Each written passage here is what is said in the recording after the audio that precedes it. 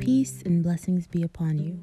Welcome to the Ta'leef Podcast, a space where we aim to provide content and connect our spiritual hearts with community, love, service, and prophetic wisdom.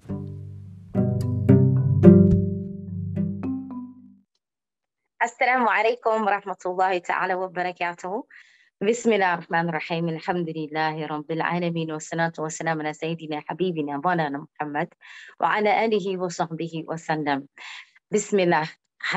First, let's repeat after me. I intend to learn and to teach, to benefit and to be benefited, to remind and to be reminded, to call to the Book of Allah and the Sunnah of His Messenger, sallallahu alaihi wasallam, to guide and to be guided by sound proof and correct knowledge, to seek the countenance of my Lord, nearness to Him and His reward.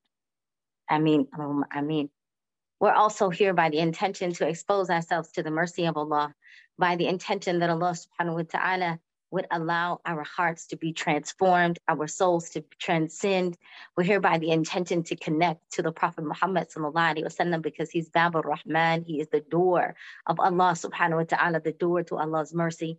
We're here by the intention that we can be increased in beneficial knowledge that will benefit our deen. We're here by the intention that we can hold firm to the rope of Allah, to take ourselves out of ghafla, out of heedlessness, to bring ourselves into the remembrance of Allah, the remembrance of the Prophet sallallahu alaihi wasallam. We're here by the intention that Allah subhanahu wa ta'ala would make us steadfast and consistent to walk towards nur and light, to walk away from darkness, and that Allah subhanahu wa ta'ala would allow us to enter into Jannatul Firdaus with the Prophet sallallahu alaihi wasallam. Yes, make that all a part of your intention, inshallah ya Rabbi. As alhamdulillah, I want to welcome you again to the prophetic narrative, which we are studying, alhamdulillah, the compendium of the prophetic narrative compiled by Sheikh Samira Azayed, alhamdulillah. Inshallah, may Allah subhanahu wa ta'ala continue to raise her rank and elevate her. Let's recite Surah Fatiha for Sheikh Samira Azayed as a gift to her soul that it may appear on her hisab. Bismillah. Alhamdulillah, depending on where you are in the world, or if you go by calculation or moon sighting, tonight is a special night, subhanallah. Whether you're in the beginning of it or at the end of it, again, subhanallah, this is Laylatul Mubarakah. This is one of those times that, subhanallah, many are either have celebrated last night or are currently celebrating tonight, bi'idhnillah, or will celebrate tonight, the commemoration of Isra and Mi'raj, where Allah subhanahu wa ta'ala took his servant, says, Subhana ladhi isra bi'abdihi laylan ila al-masjid al-haram ila al-masjid al-aqsa.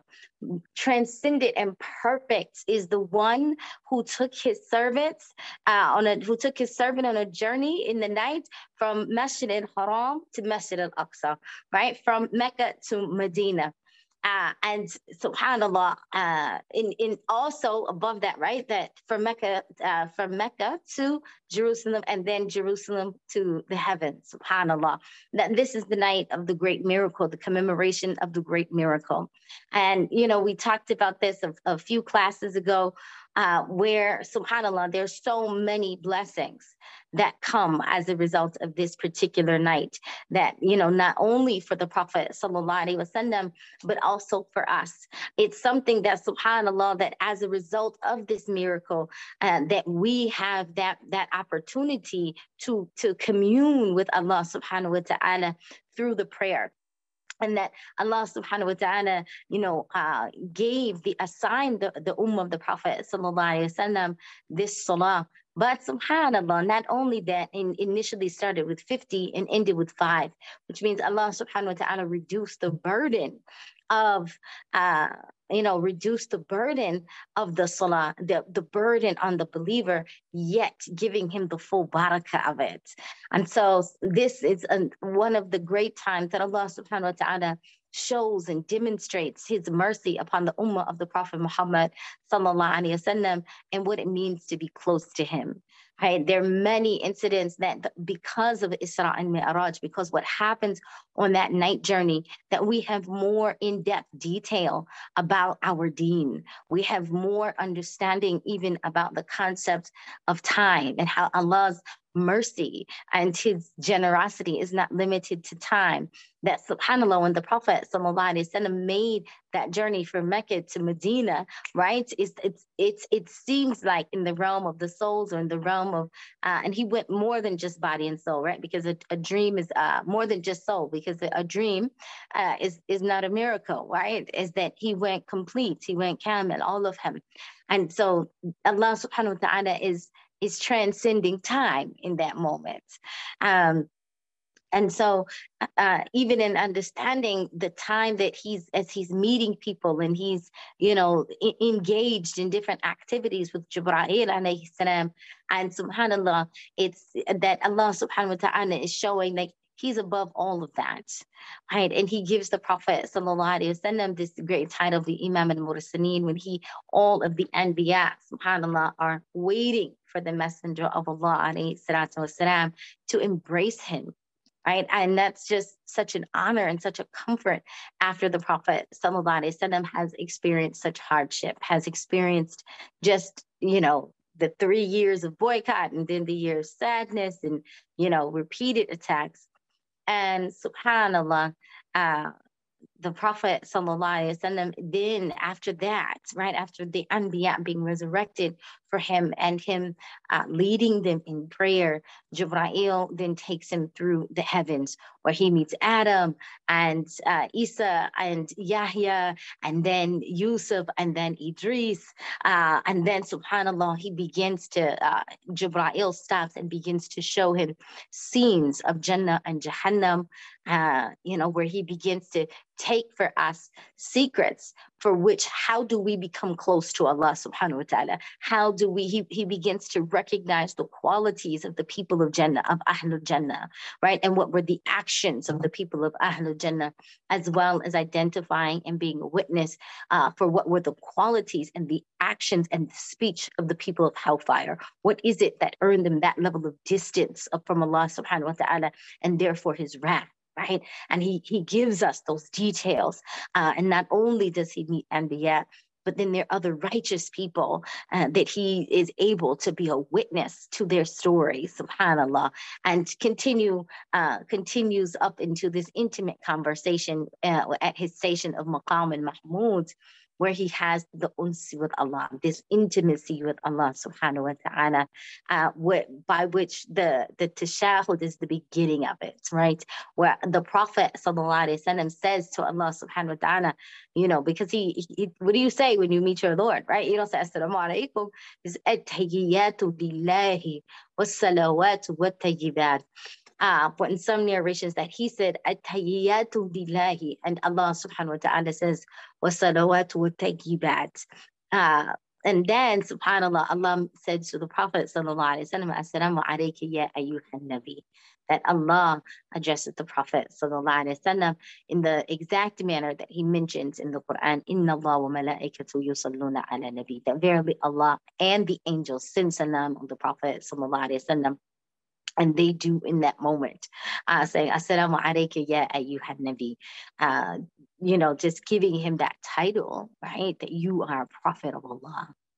And that title, but also just that affirmation, and just that comfort, but also, saying this is your place, right? This is your station.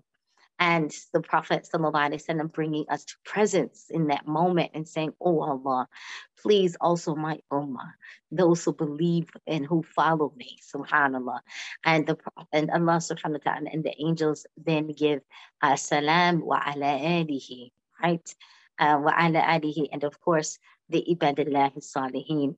Now, again, we talk about this ascension, but part of, and we mentioned this before, and part of the greatness of that night is his descending, right? That he not only descends to Musa alayhi salam, who subhanAllah is waiting, right, to find out what was the conversation that the Prophet ﷺ had with Allah subhanahu wa ta'ala. He wanted to share in that beauty. He wanted to share in that, in that conversation. He wanted to, have a portion of that light when the Prophet ﷺ is descending, and he has that light, as a result of being, that the one who is a Nur Samawati wal Ard has shined upon the Prophet ﷺ. Musa wants to be in his company, because when he ascended, Musa fell, into sujood and wept and said, Ya Rabbi, I never knew that there was anyone that would, ascend higher than me. I never knew that there was anyone that would, have an intimate conversation with you.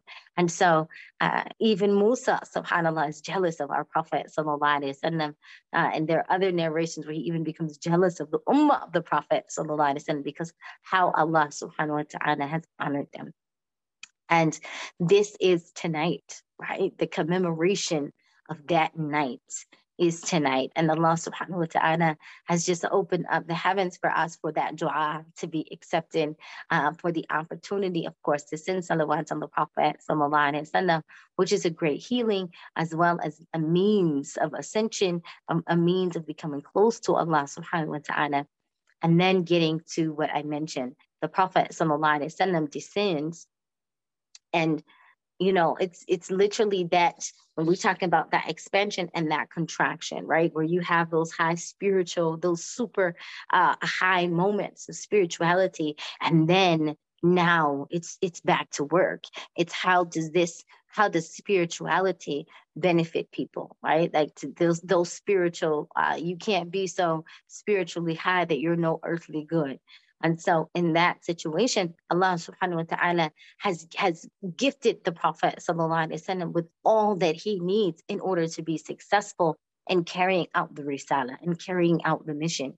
And so it's literally back to work, and back to work is, subhanAllah, preparing the Prophet sallallahu alaihi wasallam for where we are in the seerah, right? Where we are right now, tonight in the seerah. And it's like, what's next, right? Like after Mecca, after the pledge of Aqaba, after you've been rejected, now you've been accepted. After you've been thrown out, now you've been embraced. And that happened in the heavens. And subhanAllah, it happened on the earth, where the Quraysh had increased their attacks upon the Prophet ﷺ and upon the Muslims.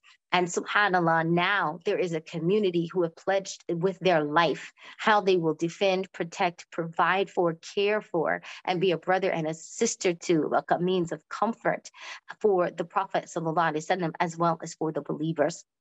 And so after that second pledge of Aqaba, literally within 2 months, that the companions, that Mecca had become empty of the Muslims, right? That pretty much all of the Muslims had migrated except for 3. Umar ibn Khattab, radiallahu ta'ala anhu, with the Prophet sallallahu alaihi wasallam, and Abu Bakr Siddiq, radiallahu ta'ala anhu. And so, everyone for the most part had departed in secret, right? Within 2 months, the Quraysh were overwhelmed. They were overridden with their anger. And subhanAllah, their anger would cause them that if they found that someone had left and migrated to Medina, which was their great fear, that subhanAllah, now they would actually, if their homes were empty, they literally would sell their homes. They literally, subhanAllah, would overtake, and occupy their homes, which meant that there would be no place for them to come back to without, some serious war for them to have to fight for it. It literally became like eminent domain. And we found in places there are Muslims who've experienced this, right? That happened, and interestingly enough, in Jerusalem, right, in Palestine, where they would leave, subhanAllah, if they had left for after the occupation, after the attacks upon the Muslims, if they fled to other countries in order to seek asylum, for example, the Palestinians who went to Lebanon, who went to Syria, who everywhere, subhanAllah, including America, that what happens is that then their homes were taken over. right? Their homes were occupied, their lands were occupied, and they would not be able to return back. And so, subhanAllah, this is something that the Prophet, sallallahu alaihi wasallam, even himself experiences along with the other Muslims, that as they left in order to seek, safety, as well as just how can they continue to live their life, subhanAllah, this is something that they could, that they could count. This is what was happening. This is some of the response. And not all of them were actually able to escape. There were some that the Quraysh literally imprisoned, right, and would just attack, right, just vicious attacks upon them on a regular basis, even for their desire to, for their desire to escape, to rush to Medina. Basically, the Quraysh were not just angry, but they were scared, because now the Muslims have increased, and they come from prominent families. Some of them come from the poorer families, yes, but also some of them come from prominent families. And so, in those same 3 years, no one does a boycott also, except, when you're boycotting, especially people of goodness, except that it will also harm you as well. And so, subhanAllah, inside of that, that they also experienced the economic downturn, right, of the Muslims not having their businesses, that Muslim community also not purchasing and buying from them. They also felt that. And so now, subhanAllah, it's like, okay, if they're going to leave permanently, it also meant that they're gaining ground, right? It also means that they're gaining political strength, and they're mobilizing, that the Muslims are mobilizing, and that they have found someone who will support them. And so that meant, of course, that's a huge threat at that time to Mecca. Right. And so they don't take it lightly. And they felt that in order to recover from some of that loss, then they claimed the homes and the property of the Muslims who migrated. SubhanAllah, that literally, like this claim of eminent domain, right? This kind, literally, literal occupation. SubhanAllah. And so when the believers who left, the Muhajirin, they're given this title, the Muhajirin and the Ansar. And the Ansar are those of Yathrib who had, promised and who welcomed the Muhajirin, who welcomed those who had migrated and literally took them into their homes. And we have countless stories, countless beautiful stories about how the Ansar, shared everything they had, right, with the early Muslims who had migrated from Medina, even to the point, I mentioned the story about that they would turn the lights down at night when it was time for dinner, and they would serve the food, and they would let the Muhajirin take their share while they would be pretending to eat, right? Eating less, but making it not noticeable, in order so the Muhajirin could eat comfortable and be safe. Subhanallah, bihamdi, subhanallah. This is building the ties of brotherhood, right? The ties of brotherhood and sisterhood, and the ties of community that begin to bind their hearts. And so, as that begin to bind their hearts together, building, of course, trust for each other and love for each other and respect for each other, they would, even the Prophet ﷺ had begun to implement in place already, asking those who were in positions of business to help the Muhajirin, to help the Muhajirin establish themselves, right, with business, and to establish themselves as much as they could, to regain their dignity and to regain their livelihood and to regain their lives in Medina. And subhanAllah, again, initially the first who migrated did so in secret, except Umar ibn Khattab, radiallahu ta'ala an. That Umar ibn Khattab, different than the others, did not migrate in secret. As a matter of fact, he went to the Kaaba and he made 7 tawaf around the Kaaba, and then he gathered his sword and his belongings, and he stood on a hill where he could be seen visibly by the people. And he made an announcement, right? He literally said, I am about to migrate to Medina. Like, I am leaving Mecca and I am on my way to join the community of believers, the community of Muslims in Medina. If anyone wishes to leave their wives as widows and their children as orphans, follow me, right? Come after me.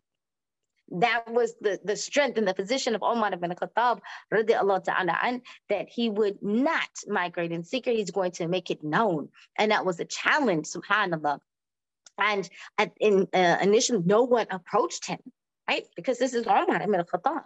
And if Omar is bold enough to say it in this manner, they knew he meant exactly what he said, right? That if you want to die today, come follow me. Hey, this level of subhanallah, of shuja, this level of courage, like, which also begin to, that you're going to deal with him a little bit differently, right? And so, subhanAllah, when Umar went around the hill to get to mount his riding animal and to go on his journey, he actually found someone there and mistakenly thought that he, had come to challenge him. And Umar, subhanAllah, overcame this man, right? And subhanAllah, later on, they were like, Umar, he was just there. Right? He was just there. He wasn't, they didn't, like, he wasn't intending to challenge you. He just happened to be at the wrong place at the wrong time. And Umar ibn Khattab radiallahu ta'ala said, like, he should have known that. Right? He should have known. I made an announcement, right? He was at the wrong place at the wrong time. And Umar ibn Khattab radiallahu ta'ala just wanted to make it known that was the position that he would take if there were any who tried to prevent them from this migration. And this migration is a huge deal because migration, hijrah, there are two types of migration. There is, in the Prophet sallallahu alaihi wasallam, he would, be the one who would constantly explain to the muhajirin about the concept of hijrah. Like, yes, there is the migration from Mecca to Medina, right? Which means that even in that I'm leaving my home and my location for another home in another location, which has its deep sacrifice to begin with, because you're leaving it. You're saying, I'm leaving it for something. There's a reason that I'm leaving it for. And that higher reality of the reason that one would be making this hijrah, making that migration, leaving their home just from one place to another, is that they're not leaving just for economic reasons. Like, oh, I got a better job in another place, so I'm going to that better job, or even for education, or even, subhanAllah, the Prophet warned even against in terms of for marriage, right? But that the higher migration, that ultimately I'm doing this for Allah and His Messenger. The Prophet said the greatest migration, of course, is to move for the sake of Allah, is to migrate for the sake of Allah and His Messenger, sallallahu alaihi wasallam, which means to also, right, the migration in one's heart and one's soul to move away from sin and transgression toward Allah subhanahu wa ta'ala, towards obedience and Allah subhanahu wa ta'ala. And so even inside of this, the stance of the muhajirin was about, I'm leaving everything that I know and what was beloved to them, and Mecca was beloved to them. And we're saying, I'm leaving everything that I know in order to take on, this new place. And it wasn't easy. The migration itself wasn't easy. The arrival wasn't easy. There was a loss of independence, right? To now this kind of interdependence. There's this, feeling of like, yes, we have our own individual family and clan, but to leave even that, that support or comfort of one's clan and one's tribe, which is completely the way they grew up, which is their total social and cultural reality, to say that I turn away from that protection, right? I turn toward the protection of Allah and the believers, right? That's huge.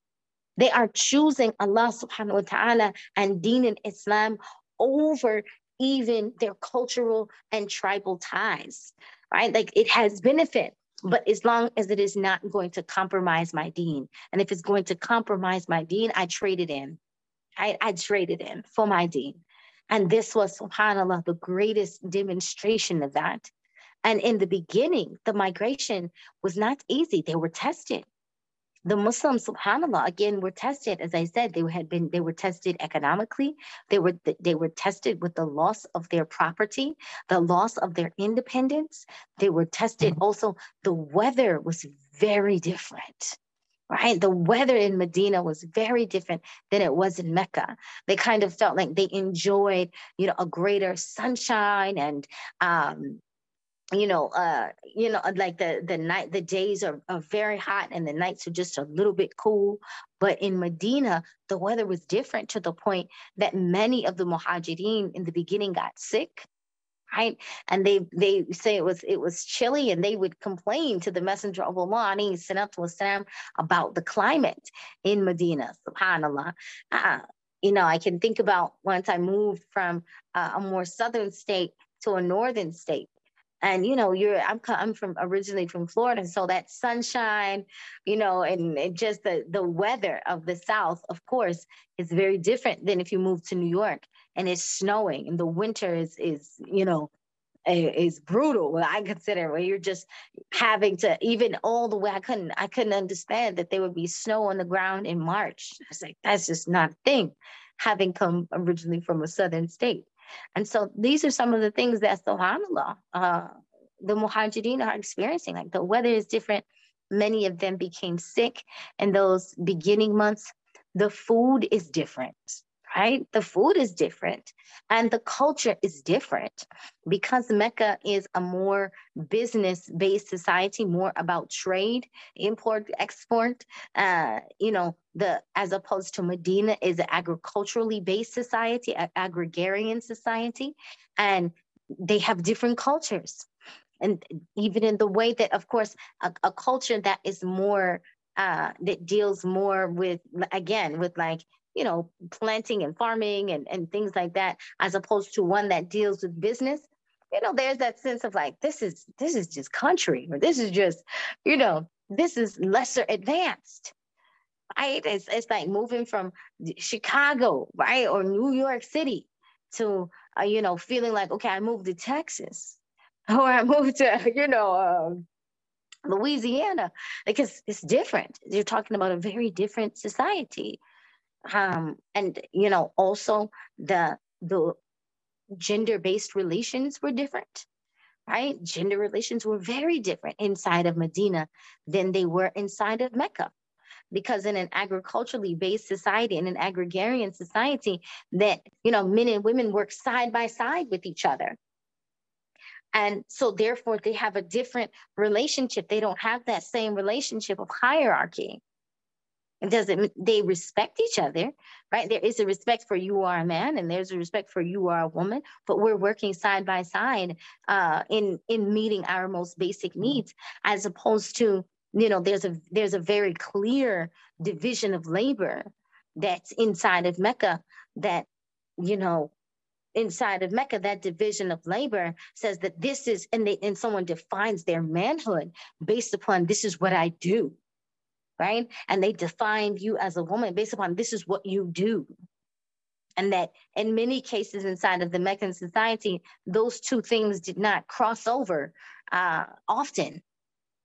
Right? And so, subhanAllah, that when the Prophet ﷺ, when he would get reports back from Medina, or when he first arrived in Medina, these are the things that the companions used to complain on a regular basis to our beloved Nabi Muhammad ﷺ about. Like, these women are outspoken, Ya Rasulullah, right? These women are outspoken. The way that they handle things is different. Just everything about it is different. That this is a complete change. Now they're outside of their comfort zone. And this, subhanAllah, is one of the tests, the greatest test of Iman.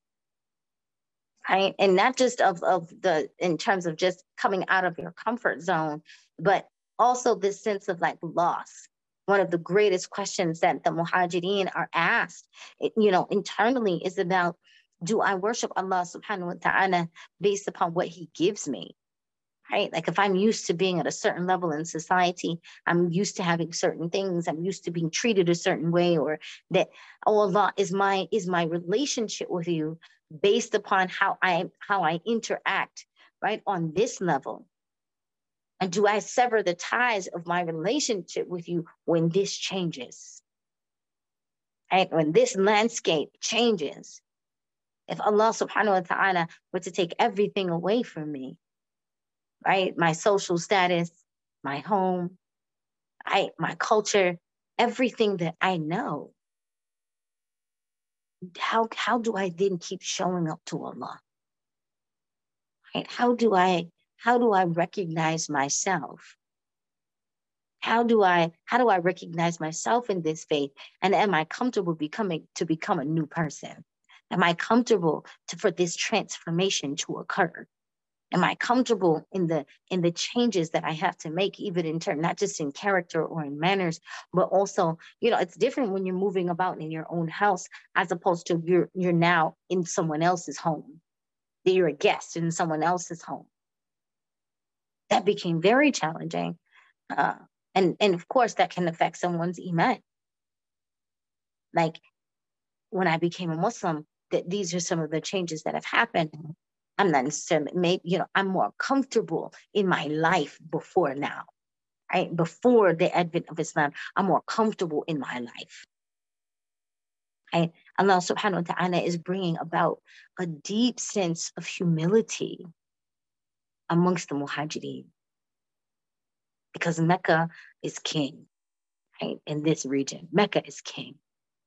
And so, this is a deep humility that the muhajirin are just undergoing, lessons of softening of their hearts, lessons on how to have true tawakkul, trust in Allah subhanahu wa ta'ala, lessons for how to allow Allah to transform you into the type of being that he wants you to be.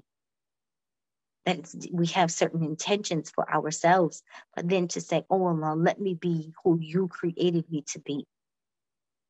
I'm going to allow you to mold and to shape me into a servant of yours. And so this, subhanAllah, was exactly what many of the Sahaba were facing in terms of that challenge, subhanAllah. But when we look at the Abu Bakr Siddiq radiallahu ta'ala, who is he's uncomfortable in a different way. Right, that Abu Bakr Siddiq radiallahu ta'ala is the harshness that is experienced, that Mecca has changed, right? That the kind of relationships that they had before, it's changed. Before they were brothers upon these tribal lines, but now faith reigns supreme. And because Iman reigns supreme, that Abu Bakr Siddiq radiallahu ta'ala, he's like, I just can't take it, Ya Rasulullah. Oh, Messenger of Allah, give me permission to migrate. Right? And the Prophet sallallahu alaihi wasallam, everyone else has migrated. Right?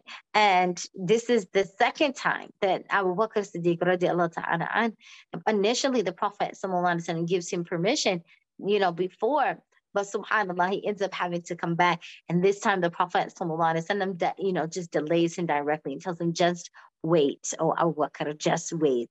Allah subhanahu wa ta'ala, perhaps you may have a good companion on your journey, right? Just hold tight, ya Abu Bakr. And so Abu Bakr Siddiq radiallahu ta'ala and listens to the Messenger of Allah alayhi salatu wasalam, and subhanAllah begins to hold tight and has a very important role in what happens next. We have to cover that next week, inshallah. But he has a very important role in terms of is a very important role, of course, in the migration of the Habibullah sallallahu alaihi wasallam, in the migration of the Prophet sallallahu alaihi wasallam. His family, not only him, but his family plays a key role because those who have been, attacked, and who have been assassinated, or in some cases imprisoned as a result of their migration, that the that they're planning. They begin to actually plot and plan on the Messenger of Allah, alayhi salatu wasalam, when they, realize that he's also going to migrate. The Quraysh come together in secret and like, okay, this is it, right? Because it seemed as if, okay, if they've all left, that this would leave the Prophet sallallahu alaihi wasallam in a vulnerable position. And so they begin to plot and to plan for how they were going to, kill the Messenger of Allah, alayhi salatu wasalam, like this, like, okay, this is our chance. And Abu Bakr Siddiq radiallahu ta'ala an, as well as his family, plays a very, very important role in protecting the life of the Prophet sallallahu alaihi wasallam and making sure that migration goes smoothly, right? Inshallah, we'll stop there and leave it for the next section. I want to leave on this though, those who were harmed, right? Who were directly harmed and who were imprisoned, that the Prophet ﷺ, when he did migrate to Medina, he would literally begin to when he would make the qunut, he would make a dua and Salatul Isha, right? Literally calling on, mentioning them by name to Allah subhanahu wa ta'ala, asking Allah subhanahu wa ta'ala to free them from their captures, and to free them from those who were, to keep them safe from harm, and to grant them the ability to migrate. Right? That, subhanAllah, really powerful, because what we begin to see is that qunut, right, happening at Isha, we see that as something that this is new. But in addition to that, the Prophet ﷺ is actually calling upon the believers by their name and addressing their condition. And collectively, of course, the Muslims are saying Ameen. And so, alhamdulillah, this at least completes the first section, the beginning of the migration.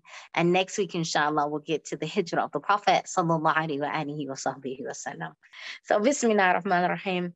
Alhamdulillahi rabbil alameen. Wa salatu wa salam ala sayyidina habibina Mawlana Muhammad wa ala alihi wa sahbihi wa sallam.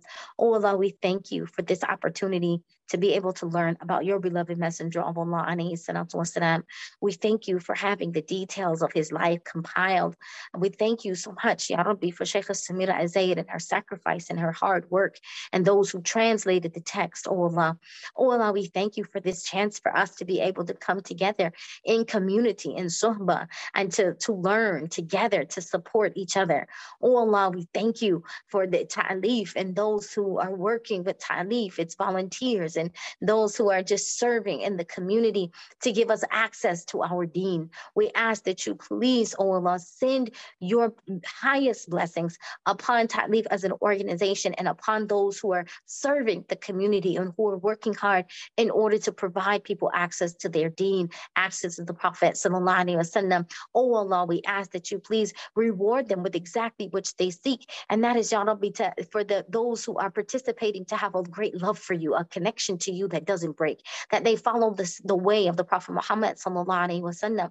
Oh Allah, we thank you for just this opportunity to learn and to study. We ask that you please increase us in knowledge, Ya Arhamar Rahimeen, increase us in knowledge that transforms our heart. We ask that Ya Nur as-Samawati wal Ard, illuminate our hearts with a light from your light, Ya Rabbi. Place in front of us a light, behind us a light, to our right a light, to our left a light, above us and below us, deep within us, Ya Rabbi. Grant us a light, Ya Arhamar Rahimeen, that illuminates our path and makes our path toward you clear, Ya Allah. Ya Rabbi, we ask that you please do not leave us alone even for the blink of an eye.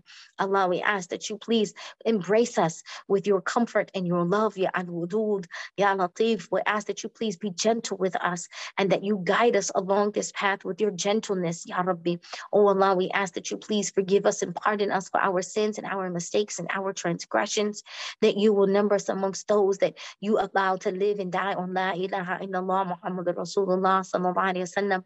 Allow us to be amongst those who enter into Jannatul Firdaus al-A'la with our parents, our children, our lineage, those whom we love. We ask that you please, oh Allah, send your peace and blessings upon our beloved Muhammad sallallahu wa salamu alayhi walhamdulillahi rabbil alameen. Allahumma ameen.